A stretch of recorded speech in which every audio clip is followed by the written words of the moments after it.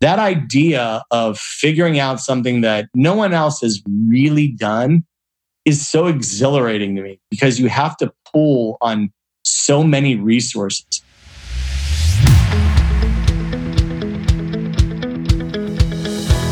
Welcome back to the Impact Entrepreneur Show. My name is Mike Flynn, and I am honored to be your host. Our mission here on the Impact Entrepreneur Show is not just to inspire you, but also to help you tap into and begin to believe in your God-given potential and purpose. That's right, baby. We want you to not only be inspired, but experience breakthrough. And we do that on this podcast by interviewing incredible people who are using their experiences, their skill set, their platforms to have a game-changing impact in the lives of others. And here's the thing. None of these folks are simply sitting back, living a life of leisure. They have things to do, places to go, and lives to impact. Speaking of that, the beginning of a new year is just like any other day, an opportunity to refresh and create the life you want to live. It's great that people focus on this every new year, but can you imagine living a life where you wake up and approach every day with this mindset? Too often, the new year comes and we make a resolution. We decide to lose weight, drink less, start a business, and then, after a few days or weeks, a couple setbacks, we start to slide or we change course again or revert back to old habits. But today's guest understands that you can't do something halfway. If you want to make a change, you have to make a choice to change, but not only that, you have to be committed to that choice. John Brenkus, affectionately referred to as Johnny One Speed by his wife, is the 6-time Emmy Award-winning creator, host, and producer of Sports Science, the best-selling author of The Perfection Point, and host of the Brink of Midnight podcast, and the latest work called Soul and Science alongside Trent Dilfer. And he is the perfect person to teach us how to tackle each day like an opportunity to do more. One of the foundational lessons he learned early on in his life is something he referred to as the 7 Ps of life. John's dad had a profound impact on his life, and one of the most important things he taught him were the 7 Ps, which stands for prior, proper planning, prevent piss poor performance. In other words, you're never going to get where you want to go without direction. At the same time, John's father taught him to dream big. When you combine these lessons, you have a recipe for a remarkable life. And when you take that with you every single day, it's almost impossible not to achieve what you set out to do. Now, in a world full of get-rich-quick schemes and Facebook ads promising one product to solve all of your problems and get you from here to there without any adversity or challenges, there are people selling shortcuts to every dream. But shortcuts rarely work the way they are sold. And there's great value in choosing the more difficult path. The path less traveled will certainly require constant reinvention and pivoting, and that's definitely not an easy thing to do, but it will be just a little bit easier if you approach each day as an opportunity to refresh. There is so much value in this conversation with John, so bust out your pens and paper, take some notes, and brace for impact. At the end of the episode, head over to theimpactentrepreneur.net/EP-146 for all the show notes, and you can get a link to John's podcast. You can get a link to Soul and Science. You can watch Sports Science. You can download or buy The Perfection Point, all of the great things. And importantly, you can get information on the important foundation that John Brenkus and Ray Lewis are involved in called the Ray of Hope Foundation, and you can go and purchase tickets for the Ray of Hope Foundation big Super Bowl event that's coming up soon. So again, bust out your pens and paper, take some notes, and brace for impact. John, Mr. One Speed Brenkus, welcome to the Impact Entrepreneur Show. Thanks for having me. Really appreciate it. I'm excited to talk to you about all kinds of things, about creating something from nothing, about defining value, about pursuing greatness and a ton of things. But we are the first episode of 2019 for the Impact Entrepreneur Show, you and I, and so we're gonna start there. Kind of, we're in this new season. There's a new season of life going on with everyone, and part of me thinks that like New Year's are a little bit funny and silly because it's really just another day. You know, I mean, yes, it's a new calendar, but like, why treat it like any other day? Why not just have every day be a new day and a refresh and opportunity to go get it? So here we are. But nevertheless, you know, we've got this cultural thing where we just have to start new. It's the new year, new resolutions, new goals, new missions, new energy. So when you are facing a new opportunity, a new project, or a new year, how do you begin to approach it? You know, it's funny. In the beginning, you called me Johnny One Speed, which that is the nickname that my wife has given me. I am a very binary person. I've always been very binary, even as a kid. Whatever it is that I want to do, I'm either doing it or I'm not doing it. I'm either on or I'm off. New Year's, like you said, is kind of this arbitrary day where people hold off and they hold off and they hold off. And then the New Year's comes. And very often, January 1 turns into January 2, turns into January 3, and it slides and that resolution is never met. I like to think about, if you want to make change, you actually have to make a choice and to be committed about that choice. You can't halfway make a change. You can't halfway stop drinking. You can't halfway start a business. You just have to say, this is what I'm going to do, and I'm in. And when people say, well, I'm never going to find time for that, think of the amount of time you have to watch Netflix or the amount of time you have to play Fortnite. If you tally up all the hours in your day, you have a tremendous amount of time to make change, but that's really up to you. Mm-hmm. There's 168 hours in a week, and most of us probably sleep somewhere between 50 and 55 hours. And the rest of that is completely up to us. I mean, 110 plus hours a week of opportunity, right? Yeah. And it was amazing when you actually. So I printed out a 7-day week calendar and I budgeted my time. I said, okay, I'm gonna sleep 54 hours a week. How am I spending the rest of my time? What am I doing right now? I held myself accountable, and I realized, holy smokes, I'm wasting so much time. You know, right. And people ask me, you know, I wrote a book this year. I do this podcast. I run another business. People, how do you have so much time to do it? And it's just about paying attention. Right. It really is also about, being able to focus. A lot of people, I believe, lack the discipline of commitment, focus, and understanding what that means. And I will analogize this to a marriage.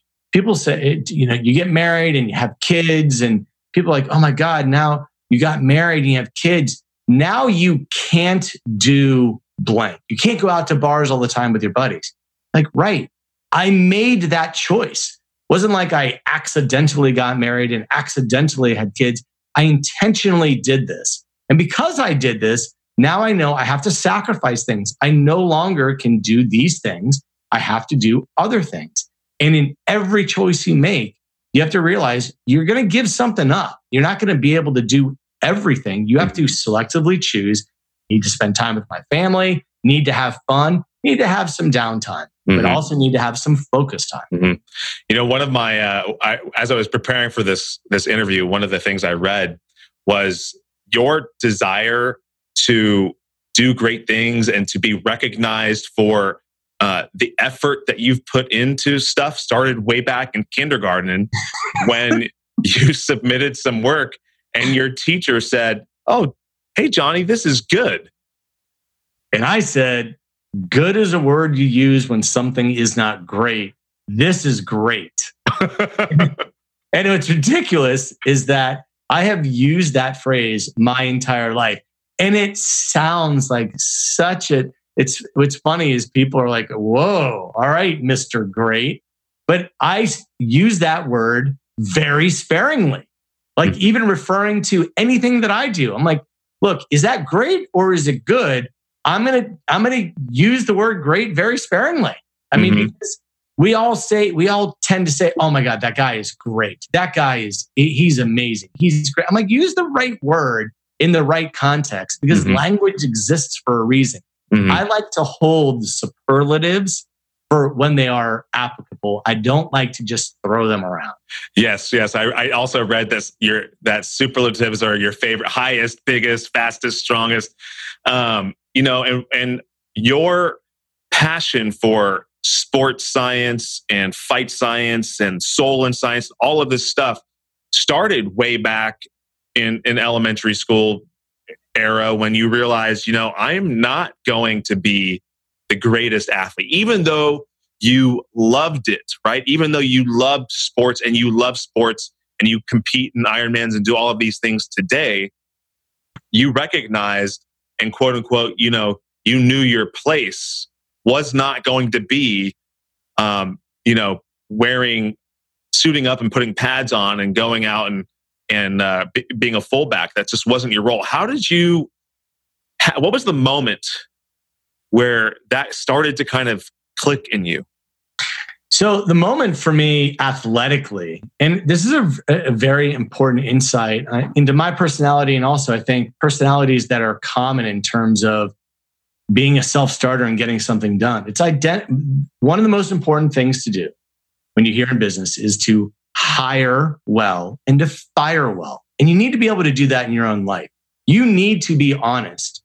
When people say you can do anything you want, I say, look, I get what you're saying, but the truth is you can do anything you can. I'm not going to play fullback in the NFL. No matter how badly I want to, I simply am not able to. And people say, oh, you're selling yourself short. I'm like, no, I know for a fact I'm just not built that way.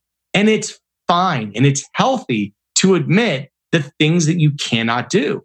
For me, the moment, in sixth grade, I was the fastest kid in town and I had the school record for the 600-yard dash in the presidential physical fitness test. And I was tiny, really small, but really fast. So 7th and 8th grade come around and you go to a bigger school and all of a sudden I'm not the fastest kid. I enter high school. I am 4'8", 86 pounds. I have friends who are over 6 feet tall, over 200 pounds. And I'm just doing the math and I'm going, all right, my dad is, he's 5'9", 5'10". My mom's 5 feet. My sister's 5 feet. I mean, best case scenario, eventually I'm going to grow to be 5'8", 5'9". That's my best case. So what can I do athletically? I played football, basketball, baseball, track, and I was a decent athlete for the town, but I wasn't.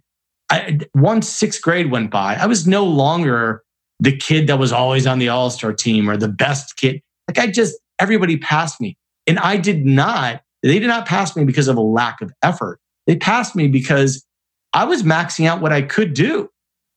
That realization is fine. And I feel as though that really carried over into my career because I'll give you a really good example. I knew I wanted to go into entertainment. I knew it. I said, you know what? My true passion is sport and science. And I want to entertain. I don't know how I'm going to put that together. I really didn't have a vision when I started down that road. In fact, my initial road was radio. And I went into radio. And so I was a DJ at WUVA, which I went to the University of Virginia. I then was an intern at WAVA Radio in Washington, D.C. And I became an intern because I walked in. I said, I want to work for you for free. They said, well, we don't really take interns. I walked out, took a breath, walked back in. I said, how can you turn me away? I'm saying I'm going to work for you for free. If I'm terrible, then tell me to leave. So I essentially shoehorned an internship in, very quickly became a producer there, did some on-air work there. I was like, oh my God, this radio thing is amazing. But while I was there, in 3 months, there were 3 different general managers, got to meet all of the DJs and the production staff and everything. And I saw that it was an industry that was very transient. Nobody was in one spot for a long time. And it wasn't by their choice. It was like, oh, the rating books came out and you were hired for 3 months and then you're fired. And I'm like, God, this doesn't seem like I'm in much control in the radio business. So I gave it up. I was like, you know what? Radio, entertainment wise, that's not what I want. So I then went down a different path. But I think it's really important to be honest of what you can and cannot do and what you should or should not be doing. I think that's a really profound insight. And I think that too many of us, too often, I think the majority of people, unfortunately, they're not honest with themselves. They know intuitively, like in their core, that they're called to do something else. But someone who's a major influence in their life has said, no, you should go do this thing. And so they end up doing it. And maybe they're moderately good at it, but they're never satisfied. They're always frustrated. But it's just so close to their potential that they just kind of like go on with it, right? And eventually, so much friction builds up in their life that everything just grinds down to a halt. And it really takes someone to remind them of who they are and what they're called to be and who they're capable of becoming. And fortunately for you, you had that, it sounds like, at a young age. And one of the people that no doubt was an influence in your life was your dad. Yeah. And as I was researching this, I didn't actually realize that he had passed in September of 2018 until I was preparing our call today. And I read some things that other people had wrote about him, about just how much an influence they had on their life. And in fact, there was a person named Eric who must have been a childhood friend of yours who commented on an obituary about how much your dad opening your family home to him meant to him, and still today, even though he lost touch with your family. And so I would love to learn what your dad taught you about kindness, about service to others, and about pursuing your dreams. Yeah, my parents are just this wonderful combination. My dad, as you mentioned, passed away in September. And there are some real big tent poles that I can say my father instilled in me that I obviously will carry for my entire life and will pass on to my family as well. One of them was, he said to me, John, there are 7 P's in life. Prior proper planning prevents piss poor performance. And he would tell me that as a child. He would just say, don't just like winging it, like not thinking about it, just good, like sort of not having that direction. You're never going to get to where you want to go. So prior proper planning prevents piss poor performance. That means studying for a test. That means having a vision. So that was 1. 2, my household, and this is hilarious. There are four in my family. I have a sister, obviously my mom and my dad. At one point in our house, we had 9 people living in our house. We had more non-Brenkuses than Brenkuses. I didn't have a key to my front door. We had an open door policy. And if you needed a place to stay, you could come over our house. And the number of people who came through our house, we're just opening our door, we'll feed you, we'll give you shelter, whatever. In some cases, it did involve people who really needed a place to stay. In other cases, it was just friends who wanted to live with us. And it was just such a wonderful experience. It continues to be an experience of just having that idea of, you know what, there's always room. There is always room at the end. That's how I feel. And whether or not it's literally your house or your life, look, there's always room. Another tenet was my father. He worked a job that he worked in the government for 20 years. And he made a decision. He was working in the private sector. He, could have gone off, and he had this inflection point where he could have gone off and been very successful in the private sector. There was this new thing. This is back in the 70s, but there was this new emerging thing called technology and computers. And he was going to, be sort of the forefront of that. Well, he decided to go work for the government and to install technology at different agencies. And the reason why he did that was so that he could be with our family every night, 5:30, dinner time, family first. And he made that decision of, well, you know what? My family's going to be first. I'm going to have this job. I know it's going to be predictable. And that's the choice that he made. He looked at me and he said, I'm doing this because they grew up in a very small coal mining town. And essentially my mom and dad were, the characters in Springsteen's Born to Run, like, let's get out of here. They're like, we're getting out of the coal mining town. And once he got to DC, he went to Georgetown, he went to the Naval Academy, and he ended up working for the government. He looked at me and he said, John, I'm doing this so that you can do whatever it is that you want to do. That's why I'm doing this. And he said, dream big. So that idea of dreaming big fell into, I want to be in entertainment. I was always in the student government. I was always creating projects. I was entertaining people anyway. I love to make things. I love to make something out of nothing.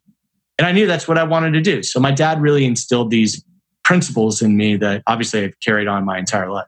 He was obviously a child of the Great Depression. His parents were, in the Great Depression. When you think back to your grandparents, did they have any sort of the same kind of energy in terms of like dreaming and desiring greatness for their family? Yeah, absolutely. My grandfather in particular, my mother's father, was one. He was essentially the educated man in town. He was the principal. He went to Scranton University. Everybody else worked in a coal mine. And so here's this guy who's the only educated man. And as you can imagine, back in those days, there's something weird about if you're an outlier, like the community doesn't necessarily embrace like, oh, wow, great job. Everyone's like, hey, why aren't you just like us? Mm-hmm. So something as simple as getting a college degree, being a principal is so outside of the box for some people. They're like, who do you think you are? That sort of vibe. My grandfather, who passed away, 15 years ago, God rest his soul. He was such a trailblazer. And when people think about trails that need to be blazed, having the courage to do something that no one else is doing is hard. It's harder than it sounds. For whatever reason, I have that gene in me. Yeah. Where when I say I am the kind of person who looks at what the crowd is doing and analyzes it and really says, do I want to be doing that? And usually the answer is, I want to be doing my own thing, not just to be a contrarian, but because what this group of people is doing it's just not something that gives me pleasure. I want to do something and make something that can somehow perpetuate positive energy. There's this really interesting moment in the story of David versus Goliath when David walks to the battlefield and he sees his brother and the entire Israelite army in the trenches, right? The Philistines are facing down the Israelites. Nobody is fighting the Israelites. Everybody is in the trenches. And David's brother says to him, hey, what are you doing here? Go back and take care of your little flock of sheep. You don't belong on the battlefield. And David says, oh yeah, watch me, right? And so talk about doing the opposite, right? Yeah. Mentorship is something that's really critical. You talked a lot about your father, your parents, your upbringing.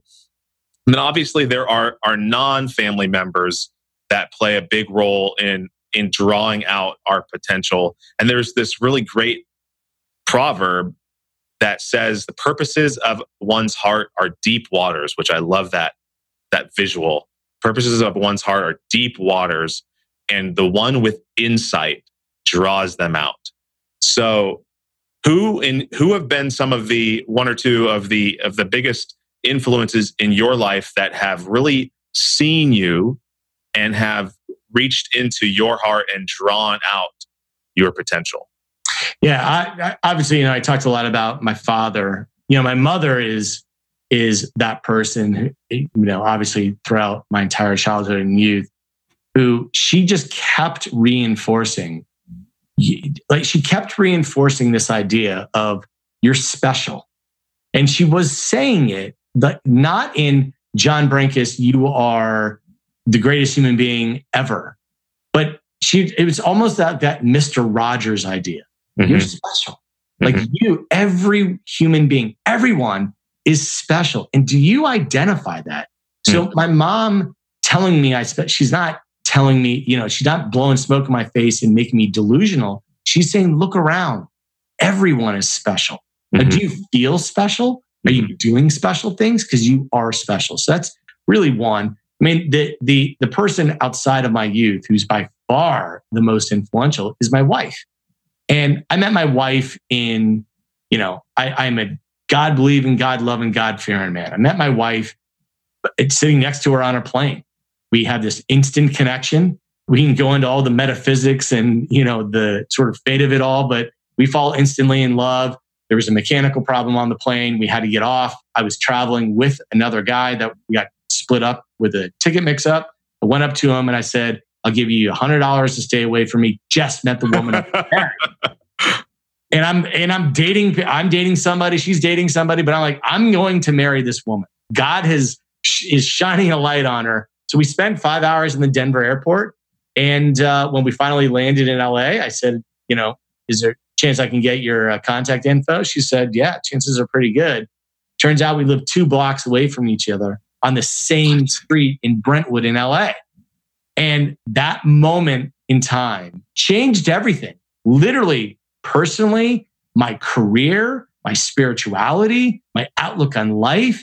That idea of things do happen in a way that you can't plan for is 100% true. And I'll tell you one other moment that really, really influenced me in a spiritual fashion. When we had our first son, we had our first child, our son, he was only, a few months old.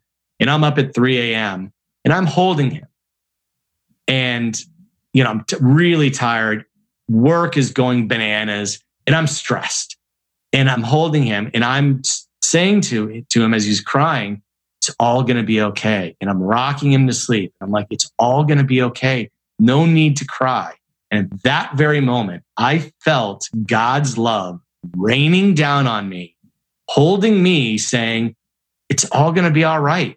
No worry to stress. Don't worry. It's going to be fine. And those were some really profound moments in my life. This episode is brought to you by the Lawton Marketing Group, a full-service advertising and design agency specializing in websites, social media, apps, logos, and more. Based in Oklahoma, they work with clients across the nation from small businesses to large corporations and everything in between. You can find them right now on the web at www.lawtonmg.com or call them at 580-275-2063. Connect with them now for a complimentary competitive analysis of your website. Just tell them the Impact Entrepreneur told you to call.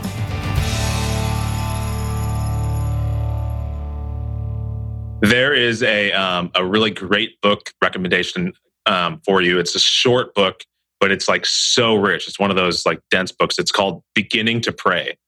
Yeah. And it was written by this guy named Anthony Bloom.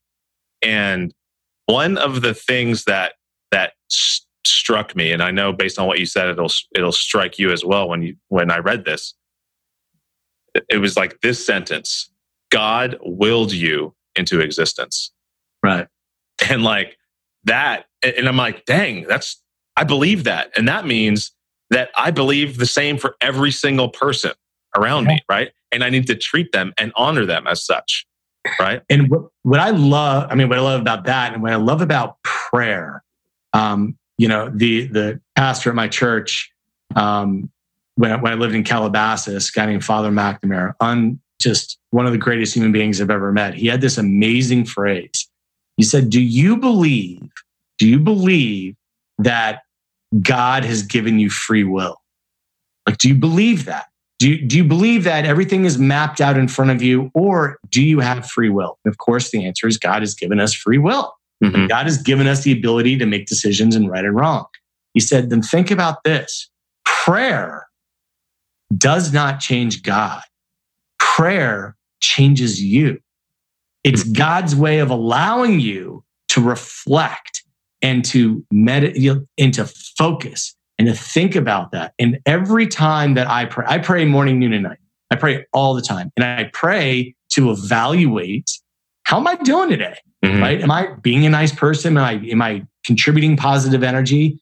Or am I on the right track? What do I want to happen today? Not, God, please let me win the lottery, right? I mean, people are like, God, please let me make $1 billion.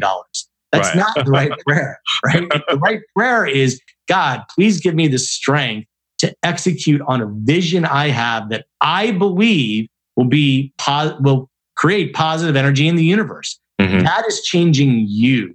Mm-hmm. That's not changing God. And I think that's an interesting way to think about it. Oh, totally. Yeah, totally. Absolutely. One of the things you mentioned a moment ago is that moment with your son, holding him at 3:00 in the morning. You're tired, you're stressed.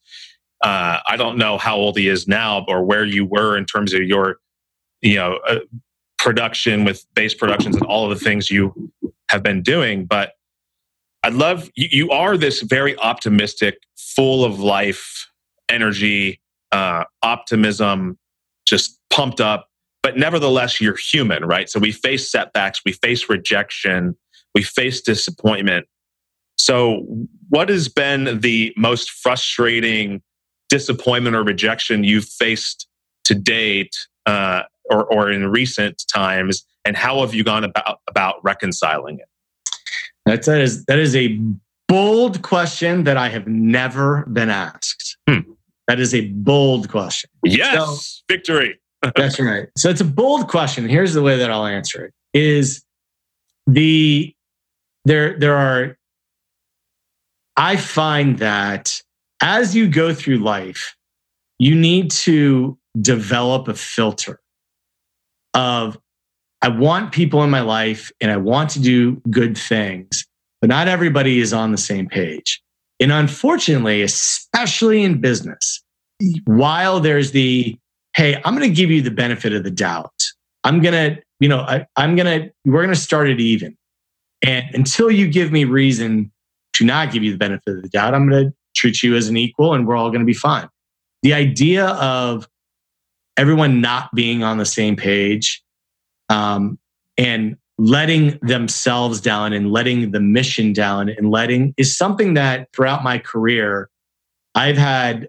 The setbacks that you have are when we're just not on the same page, and you have to adjust to someone not being on that same page. This is why, and this dovetails sort of into when you're talking about creating a business. Did an independent study with Steven Soderbergh when I was at the University of Virginia, and I said to him, he had just made Sex, Lies, and Videotape. He wasn't the Oscar award-winning director yet, but he was certainly on the rise. I said to him, how do I make it? He said, learn to do everything yourself so that you're never actually dependent on others. Like, you can do everything yourself. You can write, you can direct, you can produce, you can edit, you can, even in my case, you can host. But when you have sort of those setbacks of, wow, that person let the whole team down. How do I fill in that hole very quickly? I've always had a very lean, mean, nimble machine of human beings who I love, who I know I can depend on, and finding that group is a lifelong process. And I always tell people, if you wind up with one or two good friends at the end of your life, consider yourself lucky. Like, consider yourself incredibly fortunate, because friends come and go. People's loyalties come and go. They just do. It's nothing personal. It's just the way that life is. And, being somebody who, like, when I say, look, I can't play poker because I'm a terrible liar. If I tell you I'm going to do something, I'm going to do it. I'm going to, I'm Johnny One Speed going to get her to the max, but not everybody's on that same page. So those sort of setbacks of, like, someone not upholding their end of the bargain is something you have to learn how to adjust with. You are a massive, prolific creator, and you've created things from nothing, which we talked about at the beginning of the show. You had this idea, and this, you combined it with your passion and your curiosity, and you just went for it. You committed. You went all in. And yet, there are schemes today that promote the solution, the shortcut to get to some destination faster, quicker, easier. But from your point of view, what is the value of choosing the more difficult path? The value of it is a cliche, but if I knew how hard it was going to be, I never would have gone down that path. Right? Like, if you knew how hard it was going to be to do an Ironman or summit a mountain or do whatever, like you never would have done it. That ignorance is a good thing. That ignorance of like, you know what? I don't know exactly how I'm going to do it. Like saying, I don't know how we're going to go to the moon, but we're going to figure it out. That idea of figuring out something that no one else has really done is so exhilarating to me because you have to pull on so many resources. You have to have a vision, then you have to pull on resources of people who have done similar things, but not the same. And you have to kind of piecemeal it together. Like it's like a quilt, right? You're not laying down, a carpet. You're putting together a quilt, and you're not sure, which piece of information is more valuable than another. And you are playing this mental chess in your mind. It's really important to me. What's interesting, I'm not great at the linear task. I'm great at the non-linear task. Okay, today we need to do project X. I like to reverse engineer things and start with the end and work backwards, or start from the middle and work out and delegate. Like it seems like to me, I think a good analogy is squeezing a tube of toothpaste. Very, very few of us start at the end and roll it up properly. We squeeze it from all different places. Yeah. But then when we get down to the end of it, we're then rolling it up to make sure that we don't miss any of the details. Kind of making something out of nothing is randomly squeezing that tube and then rolling it up at the end. Do you ever find yourself at a point where you've done all of this creative stuff and your creative energy feels zapped, like it goes away? There are definitely moments where you feel stale. And when you feel stale, that's where you know what, I need to somehow reinvent this. Sports Science, as a good example, it had an 11-year run between Fox and ESPN. There were 1,800 different segments, 6 Emmys, blah, blah, blah. Like, wow, that's a lot of work. We had to reinvent it multiple times because like we've already done that. Like I've already done this thing. We have to make sure that we're never stale. And I think again, that's having that internal barometer and being able to be honest with yourself. And that's kind of when you look at careers of people who've been able to make it, look at how many times they've reinvented themselves. I look at Taylor Swift. You look at Lady Gaga. You can look at U2. Look at all these great musical acts and just think if they only wrote, if they only stayed in one specific genre and didn't change their sound and didn't advance the ball, it would have been gone in a couple years. But they just had this lasting, you just think about this lasting legacy because you constantly have to reinvent yourself. And I love that you use the word reinvention because I actually think that's the number one commonality that all high performers and game changers share is the ability to reinvent themselves. And you have done that again with the new show, Soul and Science with Trent Dilfer. And I love the word soul and how you combined it with the baseline of science. And there's this whole idea of in the entrepreneurial world of the dangers of building a business without a soul. And it's the same thing about if you are building a career, you're building an athlete, you're building anything without a soul, and you're just going for it without any real true purpose or reason behind that. So I'd love to learn what your guys' dream and vision for Soul and Science is. It's really the marriage of the tangibles and intangibles, and we're beginning with sport, but we obviously are branching out far beyond that. What sports science really demonstrated is that you can analyze things and quantify certain aspects of athletics. But what's missing in that analysis, the intangibles, the heart, the desire, the leadership, the will, everything. Like those things are missing in that analysis. And in terms of weighting the two, they really are equals in terms of importance. And I'd love to give the example of bigger, stronger, faster does not mean better. In fact, you want to be in the Goldilocks zone in almost anything. You don't want to be the tallest or the fastest or the strongest or the whatever in any one particular discipline, especially in team sports, because people say, well, of course you want to be the fastest runner in a 100-meter dash. I'm like, I'm not talking about that. Life is a team game. right? You want to be the Goldilocks factor. You want to be big enough, smart enough, fast enough, strong enough in order to make it in your own individual discipline. But you don't want to be at the top of that curve in any one thing, because if you're at that top, I think you lose perspective and I think you lose desire. If you really were the biggest, strongest, fastest human being on the planet, I think you do become, a bit of a Goliath where you're like, this David guy, whatever, that guy could never beat me. And then you become incredibly vulnerable. If you're more of the David where you're like, look, I know I'm not the biggest, strongest, or fastest, but I think I can beat the Goliath. That's a better way to approach things. Yeah, well, or you could be like Vernon Davis pulling John Brenkus across the football field, which is a crazy experiment, which people can go to a Washington Post article and read all about. I mean, that was nuts. But without, and obviously Vernon is an incredibly talented, physically strong, mentally strong, passionate athlete, and tight end. But without a quarterback, he's nothing. Yeah, absolutely. I mean, football is that. To me, it's such a great analogy of people say, well, you got to have an amazing quarterback. I'm like, is that true? Do you have to have an amazing quarterback? Define amazing quarterback for me. Like somebody who doesn't turn over the ball. I'm like, all right, you don't turn over the ball. What does that mean? You as a quarterback, you're accurate.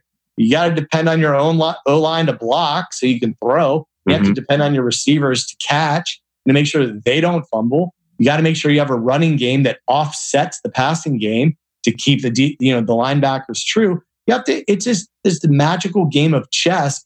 Really is what life is all about, right? It's you need a great CEO at a company, absolutely, but a great CEO with with a company that doesn't have a good mission statement and employees who haven't bought into it, and if the equivalent of the O-line is not blocking for you, there's not a whole lot you can do. You can't single-handedly just, fend off, every defender. You really need a whole team around you. I think soul and science is going to have a really positive impact just beyond connecting the two. But I think, especially for athletes, the athletes that you work with and collaborate with in the production of the show, because at a certain point, they're no longer going to be a football player. They're no longer going to be the athlete that they're so widely known for. And how well are they prepared for the next part of their journey? And if they're not connected with the soul of who they are and just the science of who they are, their stats, there's a big disconnect there that happens. Have you ever studied swimming? I'm going somewhere with this question. Have you ever studied swimming? Yes, I've studied swimming extensively. Okay, so I had earlier in this year, I had Caroline Burkle and Rebecca Soni on the show together. They run a business called Rise Athletes. And they're both Olympic medalists. And Rebecca Soni is a 2-time world record holder. She broke her own record, and where she swam the 200. She was the first woman to break 2 minutes and 20 seconds on the 200-meter breaststroke. And so in preparing for that conversation, I went back and I looked at all of the times going back to like 1927. Okay.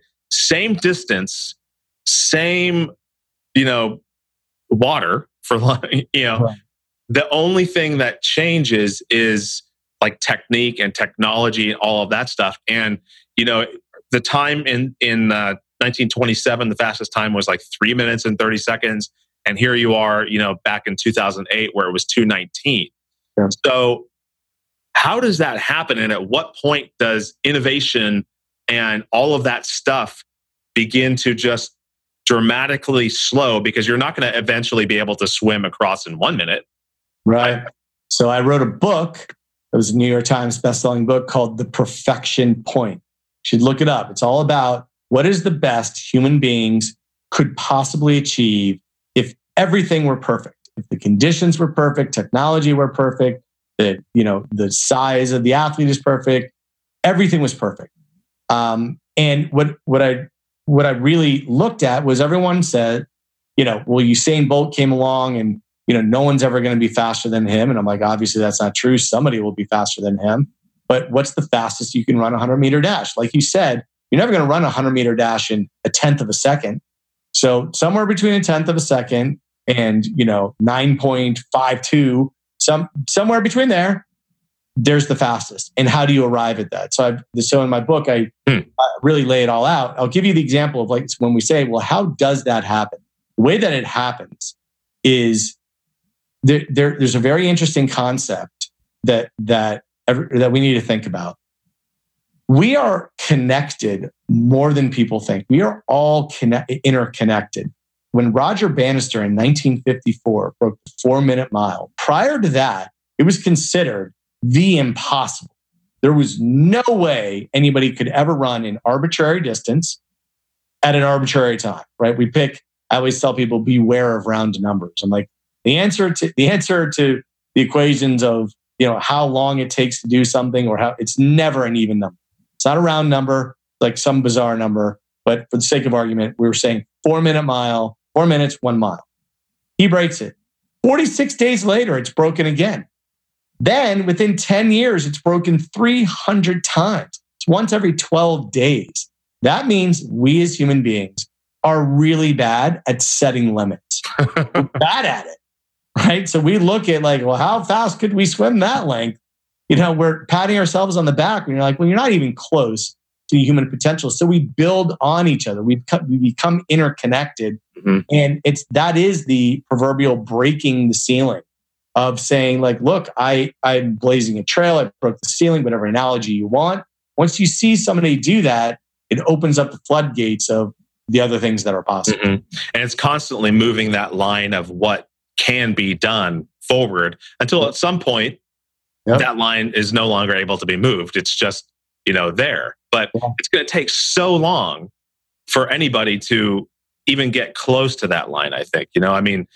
For example, going back to the swimming, it took, however many years, 1927 till 2008, to go from 3 minutes, 30 seconds to 2 minutes, 19 seconds, for the women's 200 meter breaststroke. Right. You've got a lot going on. You've got the Soul and Science that's on the NFL Network and others and more coming. It's probably going to be streaming on something soon. You've got the Brink of Midnight podcast. Yep.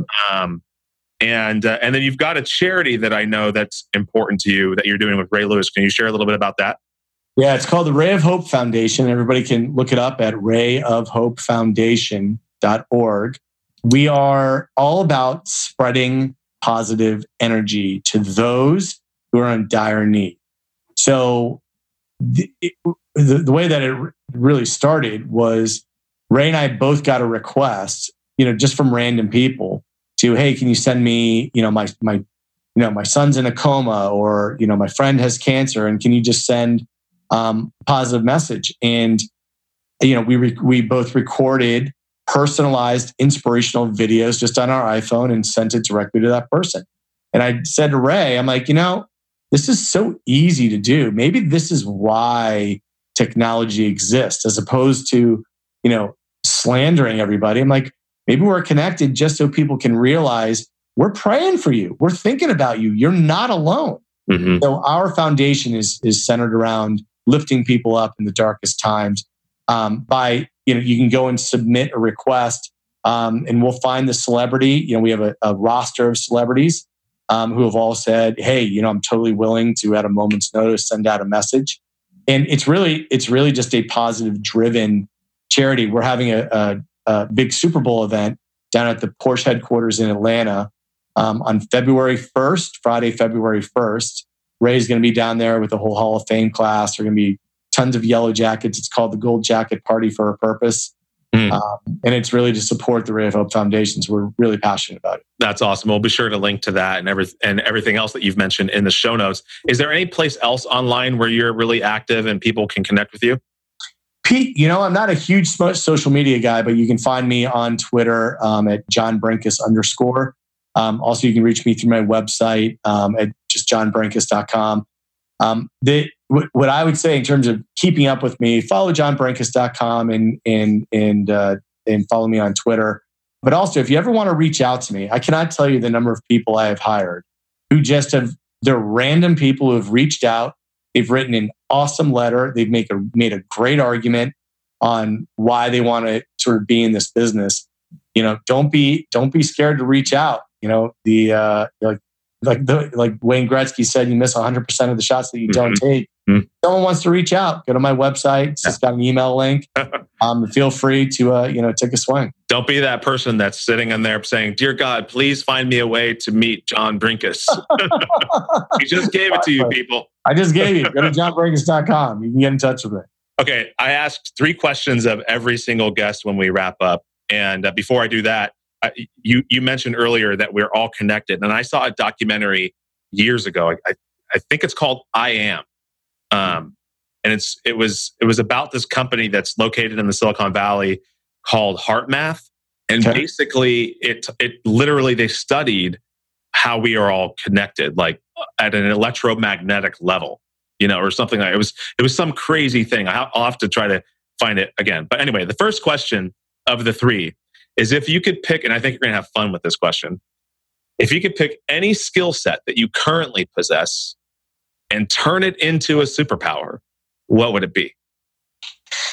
Wow.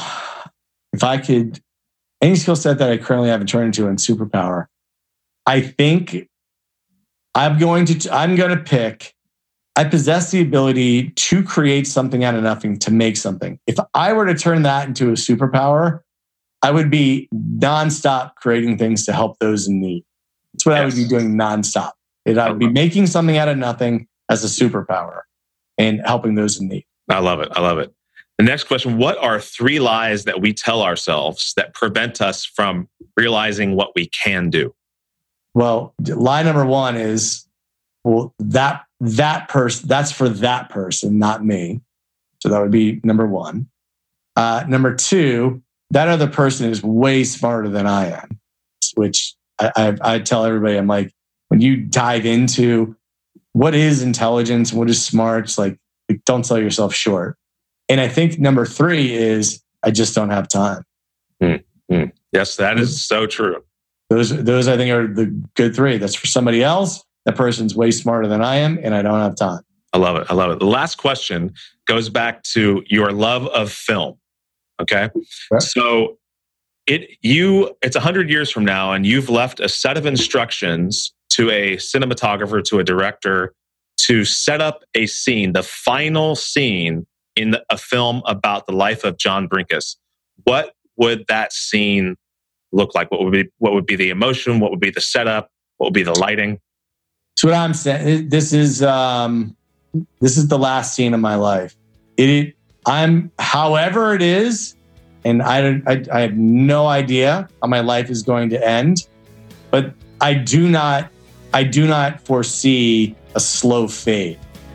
So I see something big, abrupt, who knows? So when you're setting it up, I'm going to say, make sure you have 10 cameras rolling all the time, from the time that I'm this age, because you never know when it's going to happen. Because I have so many crazy stories where I never should have lived. One of those times, I'm not going to live. So there's no slow fade. Make sure you're rolling.